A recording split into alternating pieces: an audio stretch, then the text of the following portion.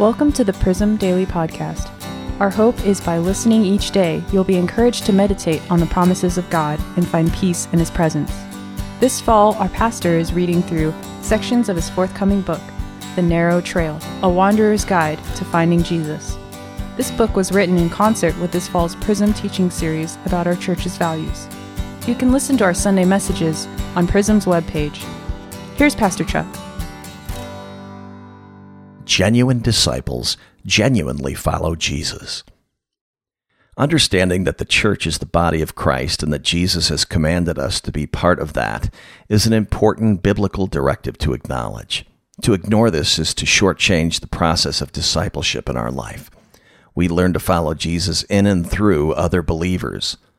To disobey God in this regard is to say, I don't trust what Jesus says to do.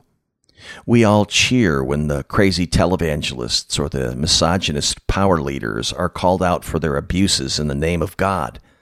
I can get a culture-wide amen from people who won't think twice about ignoring Jesus when it comes to their own misdeeds and rebellions. We react a little differently when we're the ones being called out. However, as offensive as some misrepresentations of Christianity may be, they do not eradicate the truth of what Jesus says or the character of God that He has demonstrated in His life. That His disciples are, relatively speaking, really bad at imitating Him is no surprise to anyone who is a self-aware Christ follower. That doesn't lessen the negative impact of religious imposters or soften the painful blows of religious leaders who have done and said things that have harmed us. I get that. But to be a disciple of Jesus, we need to know that our Lord has taken into account the foibles of fools and sincerely wants our best when He commands us to not only receive from our church, but give of ourselves to it. The spirit of our individualistic culture is that we are independent, strong, competent people who prize our autonomy. The most resistant to authority are celebrated in the lore of popular culture. Whether they're shunning their parents' rules or telling their boss to take this job and shove it, popular culture loves the rebel. The scriptures say that the heart of human beings is deceitful and rebellious by nature, which makes the task of following Jesus difficult for all.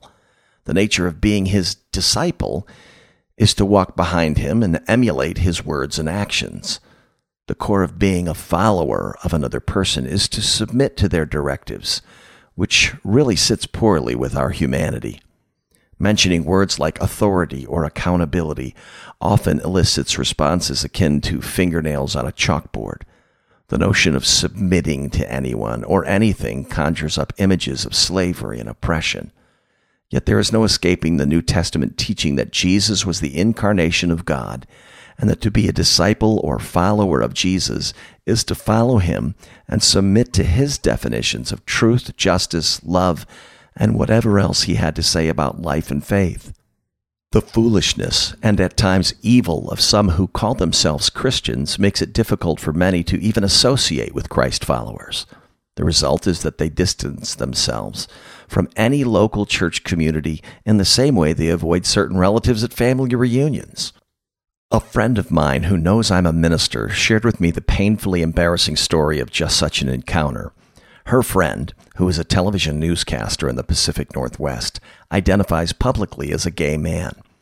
During the first week of Pride Month 2020, he received the following anonymous letter in the mail at his workplace. It read, quote, "The Bible says that homosexuality is an abomination. That means that the thought of it makes God sick to His stomach. It is sexual perversion, and they will be punished with eternal damnation." Unquote. I have a photo of the actual letter, so this story is verifiable. My friend told me that for many LGBTQ people, this is a regular occurrence. Only a coward writes an anonymous hate letter. I can also tell you that the original Hebrew translation of the word abomination is not "the thought of it makes God sick to His stomach."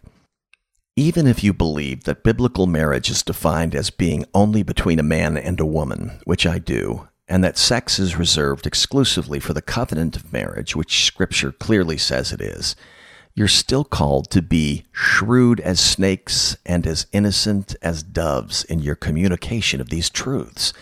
It is beyond absurd that a so-called Christian would think God wants them to send nasty anonymous letters to people who are no more sinful than they are, or scream slurs at gay people as they drive by in their car. While you may never have done this, I wonder if you have openly condemned the Westboro Baptist Church types or other crass online attacks made by crazed numbskulls calling themselves Christians. I hope so. Real Christians love their neighbors. A follower of Jesus follows Jesus, and followers of Jesus in our time are commanded by Scripture to have other Christians walk with us for encouragement and to sharpen our faith. We all need accountability, and the crux of Christian discipleship is hearing the truth of the gospel through the words of other Christians in our church community. How do I know that the local church is so central to discipleship? Because every New Testament letter was written to local churches and not to a formless, ungoverned, invisible church. Even the book of Revelation has specific addresses from God to particular local churches. Here are just a few of the admonitions from Scripture that suggest that an in-person, genuine community of disciples must learn about Jesus and grow in their faith together as a church. 2 Timothy chapter 2, verses 1 through 2, quote, "You then, my son, be strong in the grace that is in Christ Jesus, and the things you have heard me say in the presence of many witnesses, entrust to reliable people who will also be qualified to teach others," unquote. Titus chapter 2, verse 7, quote, "In everything set them an example by doing what is good. In your teaching show integrity, seriousness," unquote. And finally, Colossians chapter 3, verses 15 and 16, quote, "Let the peace of Christ rule in your hearts. Since as members of one body you were called to peace, and be thankful. Let the message of Christ dwell among you richly as you teach and admonish one another with all wisdom through psalms, hymns, and songs from the Spirit, singing to God with gratitude in your hearts." You've been listening to the Prism Daily Podcast.